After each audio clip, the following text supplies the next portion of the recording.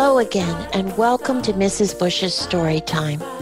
I'm your host, Doro Bush Cook.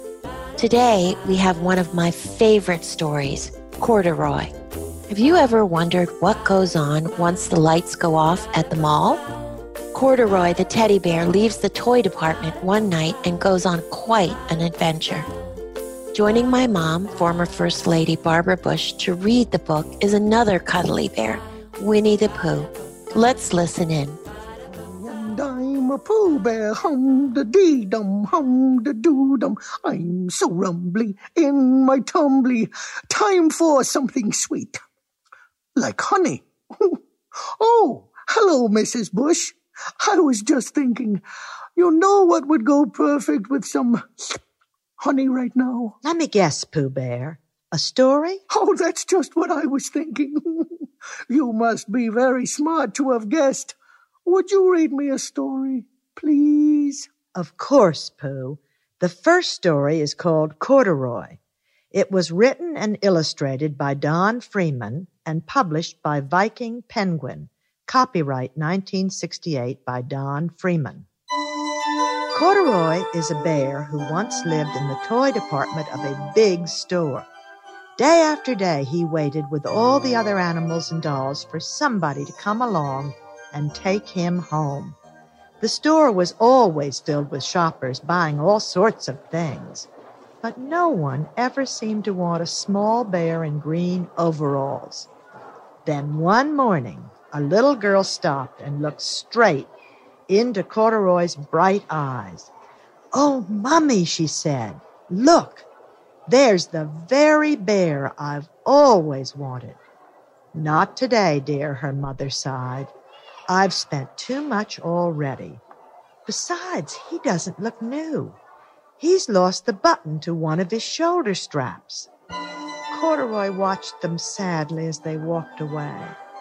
"I didn't know I'd lost a button," he said to himself. "Tonight I'll go and see if I can find it. Now, Pooh, what would you do if you were a little bear?" Well, first, I'd eat some honey. Sitting on a shelf all day would make my tumbly very rumbly. And then, perhaps I would ask Kanga if she might possibly have such a thing as a button to sew on my strap. That's a very good plan, Pooh. Let's see what Corduroy does. Late that evening, when all the shoppers had gone and the doors were shut and locked, Corduroy climbed carefully down from his shelf and began searching everywhere on the floor for his lost button. Suddenly, he felt the floor moving under him. Quite by accident, he had stepped onto an escalator, and up he went. Could this be a mountain, he wondered? I think I've always wanted to climb a mountain. He stepped off the escalator as it reached the next floor, and there before his eyes was an amazing sight. Tables, chairs, and lamps, and sofas, and rows of beds. He didn't know that he was in the store's furniture department. "This must be a palace," Corduroy gasped. "I guess I've always wanted to live in a palace." He wandered around admiring the furniture. "This must be a bed," he said. "I've always wanted to sleep in a bed." And he crawled onto a large, thick mattress.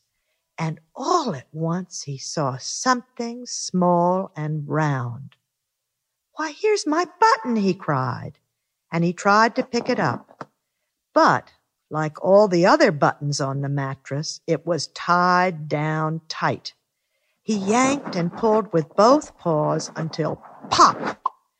Off came the button, and off the mattress Corduroy toppled, bang, into a tall floor lamp. Over it fell with a crash. Corduroy didn't know it, but there was someone else awake in the store. The night watchman was going on his rounds on the floor above. When he heard the crash, he came dashing down the escalator. Oh, dear. Is Corduroy going to get into trouble, do you suppose? What do you think might happen next? Oh, bother. Think. Well, if it were me, I should think I would be tired out from my adventures, and I would hope that the watchman would be nice and take me back to my shelf so I could get some sleep. Maybe. You might be right. Let's see what happens. Now, who in the world did that? Exclaimed the night watchman. Somebody must be hiding around here. He flashed his light under and over sofas and beds until he came to the biggest bed of all. And there he saw 2 fuzzy brown ears sticking up from under the cover. "Hello," he said. "How did you get upstairs?" The watchman tucked Corduroy under his arm and carried him down the escalator, and he set him on the shelf in the toy department with the other animals and dolls. Corduroy was just waking up when the first customers came into the store in the morning, and there, looking at him with a wide, warm smile, was the same little girl he'd seen only the day before. "I'm Lisa," she said, "and you're going to be my very own bear. Last night I counted what I'd saved in my piggy bank, and my mother said I could bring you home. Shall I put him in a box for you?" the saleslady asked. "Oh, no, thank you," Lisa answered, and she carried Corduroy home in her arms. She ran all the way up 4 flights of stairs, into her family's apartment, and straight to her own room. Corduroy blinked. There was a chair and a chest of drawers, and alongside a girl-sized bed stood a little bed just the right size for him.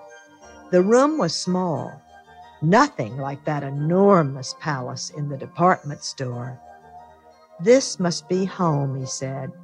"I know I've always wanted a home."